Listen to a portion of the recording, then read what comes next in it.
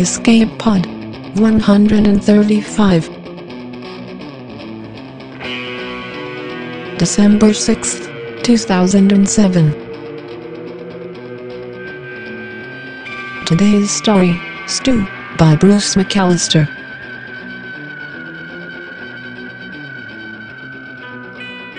Hello, and welcome to Escape Pod. I'm Steve Ely, and I've been so out of it lately that I just noticed a critical fact that I'm pretty sure everyone else knew before me. It's December. In fact, it's a week into December, and I feel kind of stupid. This matters for a few reasons. The holidays are approaching with blinding speed, and you'll hear me share my thoughts on them in future intros. Everything gets a little chaotic at the end of the year, and people are expected to be simultaneously really busy and quietly reflective. It's a weird dichotomy. One part I like, though. It's also the season for giving. Not that giving should be bounded by seasons, but it does deserve serious attention at least once a year. And although we've got a late start on it, I want to continue an Escape Pod tradition. For the rest of December, we're turning off donations on our site. Whatever you'd consider giving to us, I urge you to give instead to the charity of your choice. We got a few questions on this last year, and I want to explain my reasoning. It's not that we don't need the money. We do. Escape Pod is still a listener-supported podcast. We're not paying our bills any other way. But while I personally believe that growing an audience for science fiction does improve the world indirectly, there are people in much more direct need. And for at least a few weeks, we can afford to give ground for those greater needs. If you want to give us money anyway, you can buy our CD or DVD collections at poddisc.com. We finally have collections 4 and 5 up, and Pseudopod as well. I'll talk more about that after the story. And our $5 a month subscribers will still keep going, but we won't be taking any new subscriptions this month. So, enough on that for now. Whatever you can give this year, please do give to whomever your conscience guides you. If you have no ideas for charities, I'll talk about some of my favorites in coming weeks. This week's story is also about giving, in a sense, and the problems some institutions have receiving. We present Stew by Bruce McAllister. Mr. McAllister lives in California, and since returning to SF writing in 2003, he's had stories in a lot of publications. He's appeared on Escape Pod before with his Hugo-nominated story Kin, and his career-spanning story collection, The Girl Who Loved Animals and Other Stories, was recently published by Golden Griffin Press. I just got a copy of it. It's a beautiful book with some great stories. This week's story is in it as well, and first appeared in the late-lamented sci-fi.com sci-fiction market. So, in the interests of full disclosure, it's story time. Stew by Bruce McAllister. The first time I met Stew, I was just a kid, and there weren't any lights hovering over his house. The last time I saw him, when I was grown and we both knew what life could be if you let it, there were. That's the best way to start, I guess. That first time, our dad piled us into our old Chevy wagon, the kind you took to drive-in movies with sheets on the seats and your kids in pajamas, and drove us to the North County, saying only, "Stew is an inventor. He'll never see any royalties from his inventions because the Navy owns them, but he's an inventor, the kind that made America great." Our dad was director of a Navy laboratory on Point Loma, and he was an inventor too, which made us proud, but he was very humble when it came to his friend Stew. "All I've invented," he would say, "is a car headrest, and I didn't do much with it." It was true. He'd invented a headrest for cars in the 1940s, when there weren't any, even if people needed them then too. He'd even patented it, but hadn't tried to sell the patent or find venture capital for it. After all, he was a career naval officer. The Navy was his life. And what a life. He got to work on classified projects with his favorite people, electronics experts, materials engineers, microwave physicists, and the kinds of inventors who, like Stew, had made America great. How had he first met Stew? How does anyone in the Navy get to know a wide-eyed, crazy-haired inventor who wasn't at all strack, who shouldn't have been anywhere near the military but somehow was? On a secret project, of course. My brother and I, who were 10 and 6 at the time, were sure of it. Our dad and Stew had to be working on a secret project together. We had evidence. Only a few weeks earlier, we'd gotten stuck after school waiting for our dad at the lab. which is what they called the row of old converted Navy barracks. We'd stood there patiently in the parking lot until we couldn't stand it any longer, then started playing with the little pieces of neatly cut brass and other alloy that someone had tossed out a window instead of putting in a dumpster. When our dad finally came out to get us, he took us into the most secret-looking building of all, the one with darkened windows. There we saw them, the miniature brass ships, 3 or 4 different kinds, sitting on circular tables that were metal too and could turn. There were machines aimed at the little metal ships, but they weren't on. What kinds of beams, we wondered, could they send at the miniature ships? We'd seen The Day the Earth Stood Still and enough TV shows to know what space weapons looked like. What was the secret project we were sure our dad had risked his career, maybe even his life, to show us before he took us home that day? We never did find out, but after we met Stu that first time, we just knew he was involved too. Stu lived up near Escondido in the avocado orchards, and it took 45 minutes. When we got there, he had this gigantic plastic above-ground swimming pool in his backyard, and this machine suspended above it on a winch, the kind you use to lift engines out of cars. No one said a thing about the pool as we ate hot dogs, hamburgers, and potato salad in the backyard. But in the car driving home, our dad said, "He's using it to look for oil." "What?" we both said. He looked at us slyly and said, "He's using sonar. Sonar aimed down through the water in the pool to look for oil. No one's ever done it before. The Navy's not interested in using it that way, which is why he can talk about it. But let's still keep it our little secret, okay, boys?" We always kept things secret. When you're not even supposed to carry one of your dad's property of U.S. government ballpoint pens to school, you learn to keep secrets, even ones the Navy isn't interested in. "Sure, Dad," we said. "If it works, won't he get rich?" I asked. I was the oldest, so I asked questions like that. "No, he works for the Navy. Anything he invents belongs to them, whether they're interested in it or not."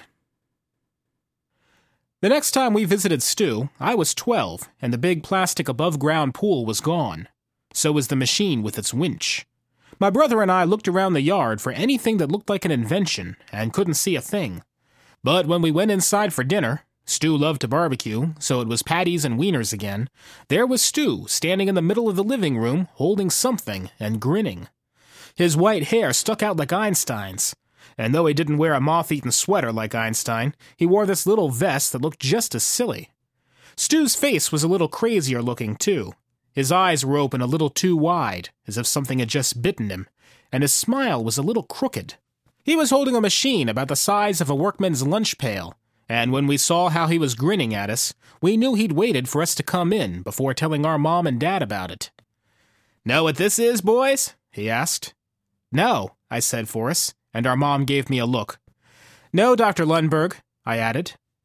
"Well," he gave our dad a conspiratorial look. "This is a portable sonar unit. The usual sonar machines are the size of a dresser. Maybe you've seen them at the lab, Brian, and you certainly can't carry them around.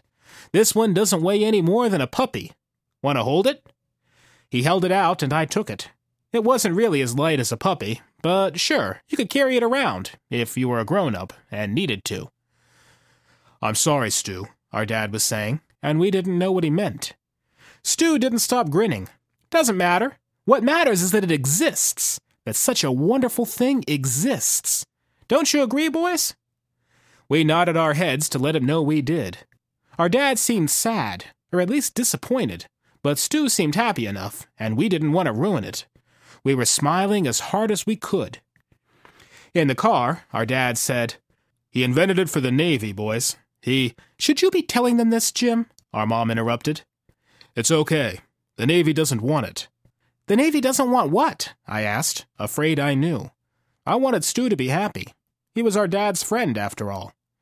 "He's invented this portable sonar, and the Navy sat on it for 6 months.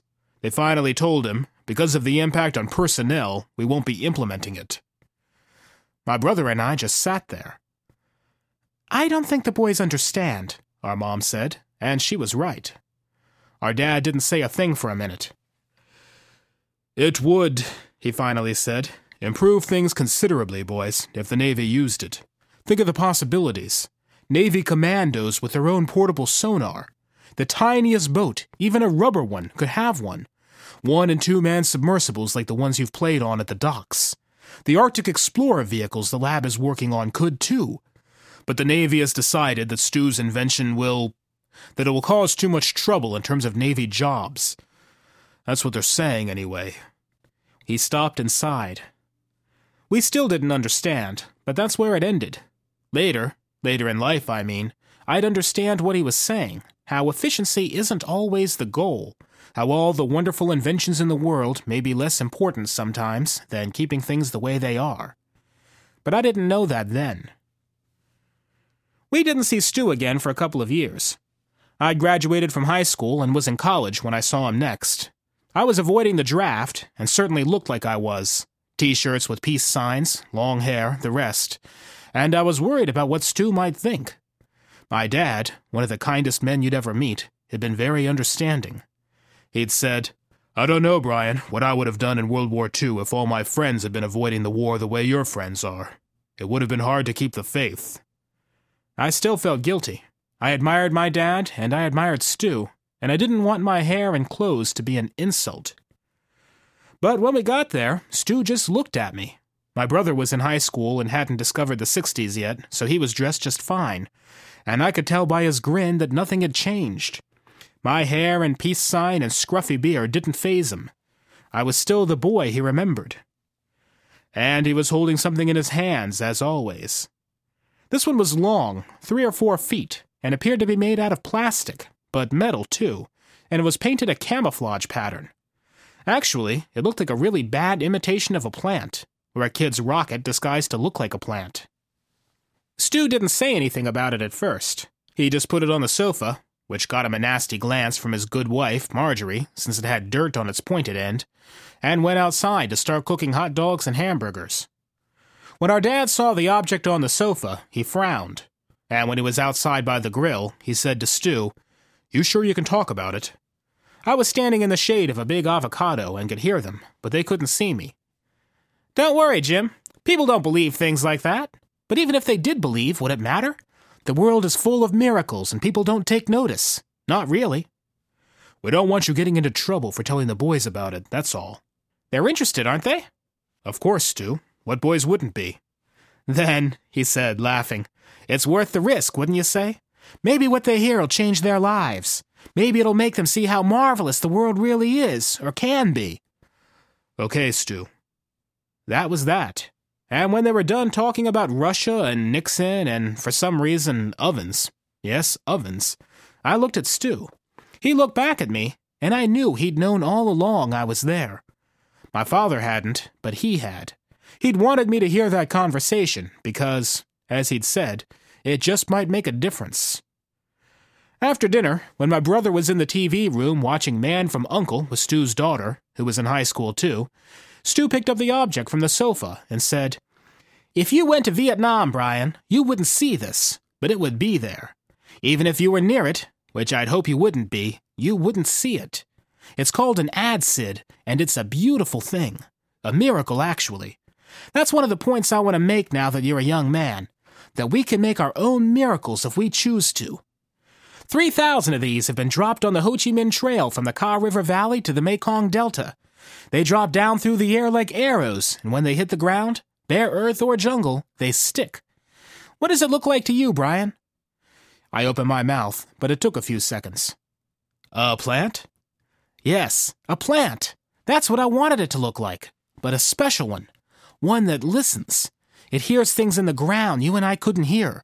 It's a seismic sensor. It detects vibrations in the earth, and it transmits what it hears to planes and listening posts in Laos and the sea. Why do we want it to do this?" I'm thinking of all the NVA and VC traveling up and down the Ho Chi Minh Trail, but I'm not completely sure. So I say, "I don't know, Stu." "I think you do, Brian. There are trucks running up and down the Ho Chi Minh Trail for 1,500 miles, and these trucks carry the resupply for the Viet Cong and North Vietnamese soldiers in South Vietnam. Without the trail, the communists wouldn't have a chance. So 1,000 of these things drop and stick in the ground and listen and transmit what they hear, all of those trucks, even a few tanks, so that we know what's happening. Would you like to hold it?" "Yes, sir." I took it in my hands, and it really was wonderful. I wasn't supposed to like something like this, I knew. I was, after all, a college student opposed to the war, avoiding the draft, but how could I not like it? Silly as it looked, it really was beautiful. I tried my best, because my conscience told me to see it as some terrible instrument of the CIA or DIA or NSA, but it was hard. What I saw instead was an ingenious fake plant painted in cami colors that had electronic ears I couldn't see and a voice I couldn't hear. It must have been a lot of fun making this, I said, knowing I sounded like an idiot. It was, Brian, and that's the point too, I guess. That you can make something like this in your life simply because it's fun, because it's beautiful, even if others end up using it in ways you wouldn't. That what we do as people in life is one thing, and that what others do with our lives is another. Sometimes we forget this and think they're the same. They aren't.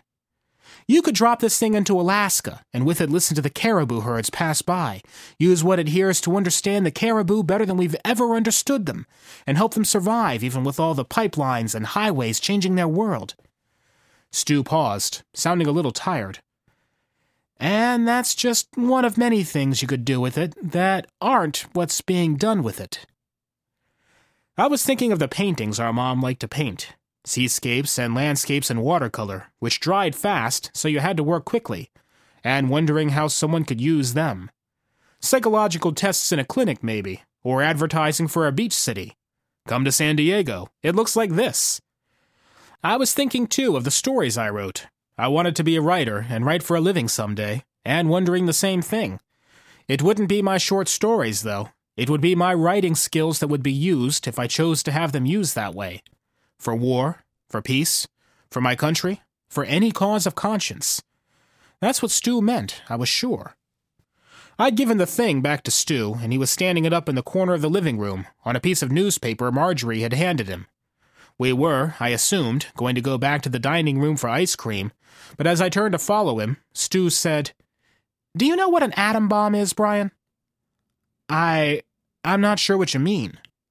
Do you know what an atom bomb really is? Only that it uses the energy of atoms to do the damage it does. I waited. Stu was still smiling, but there was something else in his look now. I'd never heard him say so much, and I realized that all along, every time we'd visited him, he could have said this much and maybe wanted to, but hadn't because I'd been too young to understand or care. All an atom bomb is, Brian, is the heart of a star. The gorgeous, miraculous heart of a star that we just happened to step a little too close to. As we left that night, Stu teased me, saying, "Now don't tell anyone about the plant. If you do, they won't believe you, and that would feel a lot worse than keeping it a secret, wouldn't it?" I nodded and promised I wouldn't, though I doubt he really cared. The next time I saw him, I'd gotten a graduate degree in writing, was married, and went up to see him on my own because my dad and mom said he'd started asking about me. I hadn't seen him in years. I don't know why, except that when you're young, you go on your way and sometimes forget. And I could tell from the look in their eyes that they were worried about him. Was he sick? "We're not sure," my dad said, "but we think maybe so." He was retired, just like my dad, though the Navy still somehow owned any invention he came up with after retirement. He was living in a nice house in Santa Barbara now, one that overlooked the sea. "I've been thinking of writing a memoir," he said as soon as I got there, as we both looked down at the ocean, the watercolor perfect view of it. "You're a writer. You've published quite a few things, your dad tells me. What do you think? Should I write a memoir or not?" Everyone wants to write a memoir, and that's a good thing. As the saying goes, everyone's got one book in him, and that book is, of course, the author's life. But Stu was asking something else, I thought. "You're asking me whether everything that's important in our lives has to be written down, has to be made public, to be worth anything." "Yes, I am. What do you think?" "I'm a writer. I've always been, Stu, now that I look back on it, so it's hard for me not to think that writing, that putting things down on paper, is important. I write stories that are true, and stories that aren't, and some that are both, and I write about the human heart, and dreams, and fears, and victories, and failure. I do this because I think they're important. What we feel in life, we feel alone, but through writing, and through the people who read it, maybe we're less alone. That's how I view it anyway, at this point in my life. Sounds right to me. But I haven't really answered your question. No, you haven't. Well, I don't think a life has to be written down to have meaning. I think the wonderful things we make and do and speak last even longer than words on a page. I was hoping you'd say that. But you'd still like to write a memoir anyway, for the fun of it, right? He grinned, but instead of answering, said, I want to show you something. Why wasn't I surprised? He went to his shed in the backyard and came out with this wire, this thing that looked like a big slinky with a handheld generator attached to it. Then we drove down to the pier, the main pier in Santa Barbara, and with the wind blowing through our hair, billowing our jackets, making it hard to hear, he said, Remember how the government wanted to turn the entire American continent into a big antenna? I thought for a moment. You mean by putting all those wires underground? Not underground, on the ground. But yes, that project. I remember reading something, an antenna to listen to outer space, something like that? No, just the opposite. It was for listening to the sea and what it might be hiding there. Oh, I said. I had no idea what he was talking about. I felt like a kid again. Did he mean submarines? Something else entirely? Well, he said, watch this. He had the big slinky in his hands, and he dropped it off the pier into the water. The slinky uncoiled gracefully until it was almost straight, and the little generator, or receiver or whatever it was, sat there quietly in Stu's hands for a while without either of us saying a thing. Finally, he took an earpiece that was hanging from the little machine and gave it to me. Listen. I did. I heard transmission static and more static, and assumed it was coming from the sea. The wire was down in the water, and unless there was a radio station or a police dispatcher hiding under the pier, where else could it be coming from? I felt stupid, sure, but this was Stu, which meant that something miraculous was probably going to happen, and that feeling stupid for a couple of minutes was worth it. Then I heard a voice. An actual voice. It shocked the hell out of me. It was a man's, and it sounded military. Alpha Ralpha Romeo, words like that. It was hard to hear in all the static, but it was a voice. I know, he was saying. Awfully obvious, isn't it? It's coming from a secret undersea station, one belonging to the Navy, 6,000 miles from here. You're not supposed to be able to hear it this easily, but with the right wave and the right conductivity, you can hear practically anything, Brian. I keep telling the Navy that, but... It wasn't, I knew, good news that it had been so easy. It was good news for Stu, because he'd invented the thing, if you could call a long, looping wire with a little box on it an invention, and how wonderful it was, being able to hear that far away, and with just a wire, and a secret undersea station, no less. But not good news for the Navy. So you told the Navy about it, I prompted. Yes, I did, Brian. At first they didn't believe me, and then, when they did, they were mad about it. A state-of-the-art hush-hush station, and with a little wire like this, anyone could find it? I could imagine they'd be unhappy, I said. Unhappy isn't the word. What we create in this life, Brian, can make us happy, but it can make others very unhappy. Happiness is freedom, and too much freedom can scare entire governments. Have you ever thought of that? I laughed. No. He laughed too.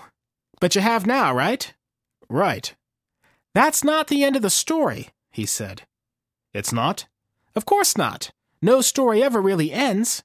We just stop it when we run out of breath. It's easier that way, more manageable, less frightening. Stories that never end can scare governments too, you know. Wire in his hand, earpiece still in his ear, he was quiet for a moment, as if listening to something else now. The love songs of humpback whales safe under storm-tossed seas, or the distress calls of porpoises stranded in an inlet far away. I'm retired now, as you know, but when I heard that the government wanted to turn the continent into a great underground antenna, not for outer space but for submarine communications, I contacted them and told them about my wire, what I'd done with it, what anyone could do with a wire like this. It took them a year to answer. Can you believe that? A year. I'd sent a message through ONI to NAVDOR and NAVDUW. They knew who I was, they knew I wasn't senile, and they found out pretty quick that I was right. But a year? They didn't want to give up their antenna. To them it was a beautiful thing, and they just didn't want to give it up, even if it was a silly idea no one had really thought through. In the end, they dropped the project, of course. They've got some little antenna now doing what needs to be done, I guess, but the big one was always just plain silly. I don't understand, Stu, I said. I had no idea why Stu's wire would be enough to stop the plan for the continent-sized antenna. Doesn't matter. Just know that this little wire, the simplest thing in the world, stopped a very big and very silly project. Sometimes that's what it takes. A little wire that someone actually drops off a pier on a sunny day in July, while dozens of men sit around long tables talking for a year about a plan they should never have gotten excited about. Did you know, Brian, that the Navy's got people studying the mathematical chaos of the universe just to see if it can help them talk to its nuclear submarines? They should be using it to talk to the universe instead, don't you think? To the stars, not to a bunch of guys on submarines. Are they mad at you about this too? Yes, and you've lived long enough, Brian, to know why, I bet. The Emperor's clothes. He laughed. Exactly, the Emperor's clothes. He's not wearing any, but no one, especially a clothing designer, is supposed to mention it. He laughed again. You also know why I'm telling you this, don't you? Yes, I do. The same reason you've told me all the other stories since I was a kid. Which is? So that I'll do what I need to do in life to make miracles, even if it scares others, even if it drives them crazy. Thank you. For old time's sake, we had hamburgers and hot dogs on his back porch, just the two of us, and he didn't mention his memoir again, and he didn't say anything about being sick. He didn't look sick. Maybe older, but not sick. I didn't know whether I should ask, and I didn't really know how, so I didn't. But I wasn't surprised when I got a call from him only a month later, an actual phone call from Stu, and this time he did sound different. Not just older and tired, but weak. The smile on the other end of the phone, working harder than it should have to. Can you come up? He asked. Sure, Stu. When? As soon as you can. I could hear it even more clearly now. The illness, whatever it was. I heard no sadness in the voice, though, just a body getting ready to leave, and a soul nodding its consent. He was 79 years old, after all. He'd lived a good life. His daughter was grown and married and happy, and he didn't want to outlive the love of his life. When I got there, it was evening, and he looked 100 years old. His hair was gone, and his eyes watered constantly, but he wasn't going to stop grinning. He'd hold on to that up to the last, I knew. I want to show you one last thing, he said. I didn't like that. He was just being practical, I knew, but still. He led me to his little shed in the backyard, unlocked the door, and waved me in. The overhead light flicked on automatically, and I could see his workbench and the two identical objects on it. They looked like aluminum frisbees, but were thicker, each on its own square metal box. With an unsteady step to the workbench, he flipped a switch, and light shot from a hole in the top of each frisbee. The two blue beams, no bigger around than fishing rods, looked thick enough to touch. The ceiling stopped them, but you could tell that if they'd been outside in the night, the light would have kept going and going. The light's not really the main thing, he was saying, his voice tired and pretty serious. It's a vehicle, a quantum shuttle, you might say. It helps carry the real signal. I didn't know what to say. I thought I knew what they might be for, but the idea was totally crazy. Do you want to take them outside? I asked. No, he said. The Air Force doesn't want me to operate them outside. I waited. The beams bore into the wooden roof of the shed, and for a moment I thought they might, like lasers in a science fiction movie, burn through it. Were they my inventions, I'd certainly want them to. I'd be angry enough, at the Navy, the Pentagon, to want them to burn through, even cause a ruckus with jets or satellites, though of course I wouldn't want anyone hurt. But that was just the 60s kid in me, the one still mad at the government. Okay, I said, but what would happen if we did move them outside, Stu? I think you know. Maybe I do, Stu, I said, but I'd still like to hear. This was Stu, so it had to be big. I was also remembering something he'd said about using the mathematics of chaos to listen to the universe. Why listen to submarines when you could listen to the stars? Sounding even more tired suddenly, he said, The first time I tried this, actually it was just one. That's all I had then. It took a year. That was 4 years ago. I looked up at the sky and thought to myself, what would it take to get them really interested, to make them really curious about us, the way kids would be? That Pioneer 10 message was so preachy, so self-centered. I thought maybe a transponder with nanopulse microwave and a streaming double helix of ELF and EHF, simply because the wave profile would be so beautiful, would do it. And it did. I was pretty sure I knew who them were, but I didn't say a word. 6 months means a quarter light year away, which is about what I figured. Makes sense for a number of reasons. Actually, I'd figured less, that they were closer and always had been. I'd seen too many strange and wonderful things in my life, heard them in the airwaves, in the sea, from space, not to know they were out there. Maybe they were closer than a quarter light year and just needed to think about it for a while. Maybe they needed to check back with their own Navy and Air Force first. I have no idea, but the next time I took these things into the backyard, I had 3 of them by this time because I wanted to use them in a harmonic configuration, which would be even prettier. It took them only 2 months to come. Either they were closer, or they'd been that close all along. I'll never know, and I don't need to. He was looking at the ceiling and was, I could tell, having a hard time thinking. It was a long story for someone his age, sick as he was. The first time they came, he began again, the Air Force caught them on radar at Vandenberg, and the Navy even caught them at Point Magoo. Civilians saw it as far away as Ventura. You may have seen it on TV, the usual government disclaimer of experimental aircraft, and the ufologists claiming it was the real thing. This time they were right, but that's not the point. The Air Force didn't know who'd called them down, didn't in fact know anyone had, so I had to tell them. Same way I did with the wire. You know that joke about the hard-working monkey? The one you have to hit in the face with a 2x4 to get his attention first, before he'll work? That's what it's been like my whole life. But who am I to complain? Like your dad, I've gotten to do what I've loved. I've gotten to see more miracles than most people ever do, just as I hope you will too in your life. When I told them I'd been the one, I contacted the Navy through an NAVR this time.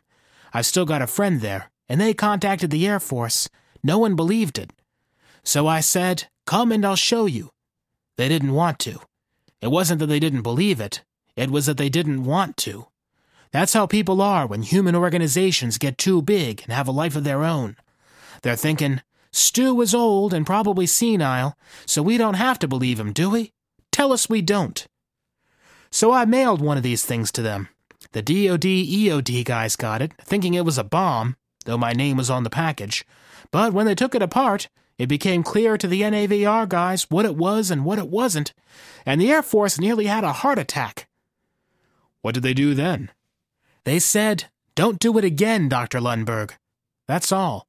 I phoned my NAVR friend and wrote letters to NAV this and NAV that, which you're not supposed to do about classified matters, which it was now, but they still just said, don't do it again. It'll blind our pilots. Something silly like that. They knew the signals had reached those 6 little ships out there, and that's why the ships had come, but it's still all they said. It'll blind our pilots. Something you'd say to a kid with a toy. I told them they could have the damn things. You know what they said? I knew. They said, we don't want them. You keep them. Just don't use them. If you do, we'll have to charge you with treason, or felony endangerment of the population of California, or something like that. I thought they were kidding, that someone had a sense of humor. I thought they'd come to the house at some point and take them away, citing national security and patent ownership and whatever else, but they haven't. There's a word for it these days, Marjorie tells me. Denial. I wasn't smiling, but Stu was. His grin was back somehow, though it looked like it hurt a lot to make it. I'm sorry to hear that, Stu. Don't be. He picked up one of the frisbees and held it out. Would you like one? I certainly don't need them both. 110 volts, Brian. That's all you need. Just watch where you aim it. I had no idea what to say. When we were back in the house, sitting on a sofa, both of us silent, Stu finally said it.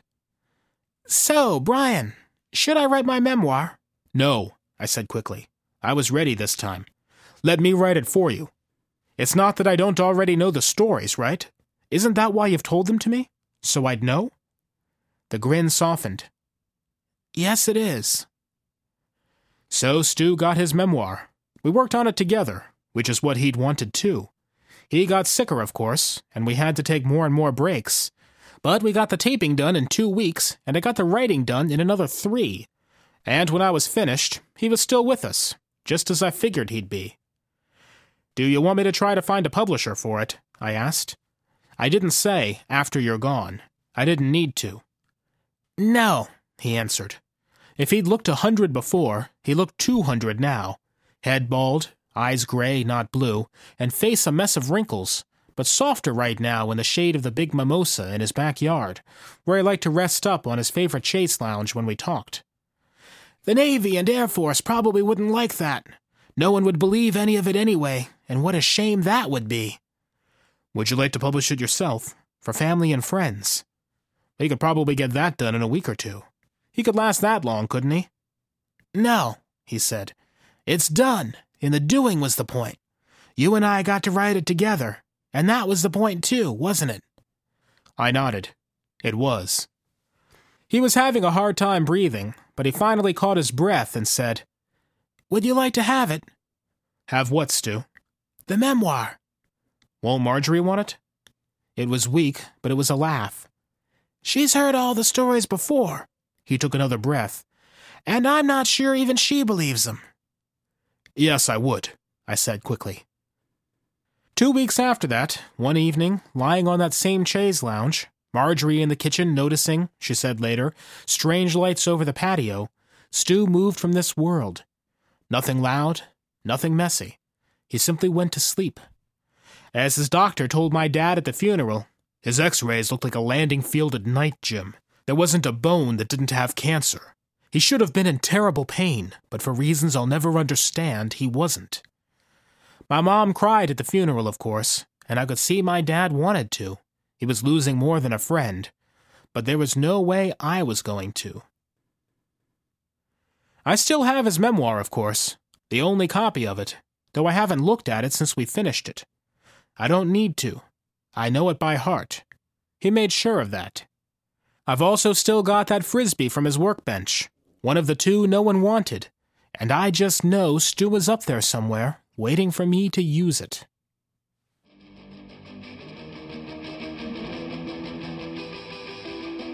And that was our story. I wonder, the memoir might not be published here, but could he sell the foreign rights to, say, Alpha Centauri? Before we get to feedback, I want to talk about poddisc.com. This is the site where you can buy collectible CD editions of our archives, and we finally have new material up there.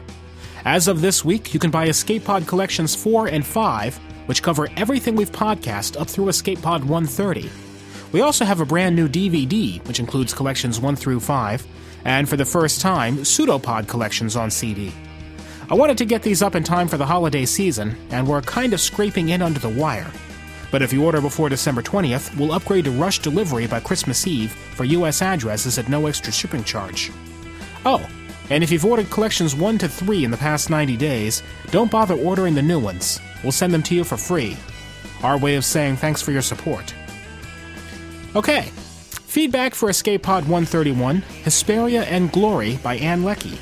This was a very popular story for us. It wasn't universally loved. John Rose said, quote, It wasn't a full story, just a story idea with a little wrapper around it. But there were far more fans than critics. Many people picked up that it was an homage to Edgar Rice Burroughs' Martian stories, and we had some great discussion in the forums about the similarities, about the epistolary format, and also what the ending was intended to imply. It helps that the story's author is a longtime forum participant, and was able to give the thought process behind the story's inception. The only other universal was praise for Frank Key's story reading. As Jay Height said, although the story was well done, I think what put it over the top was the reader.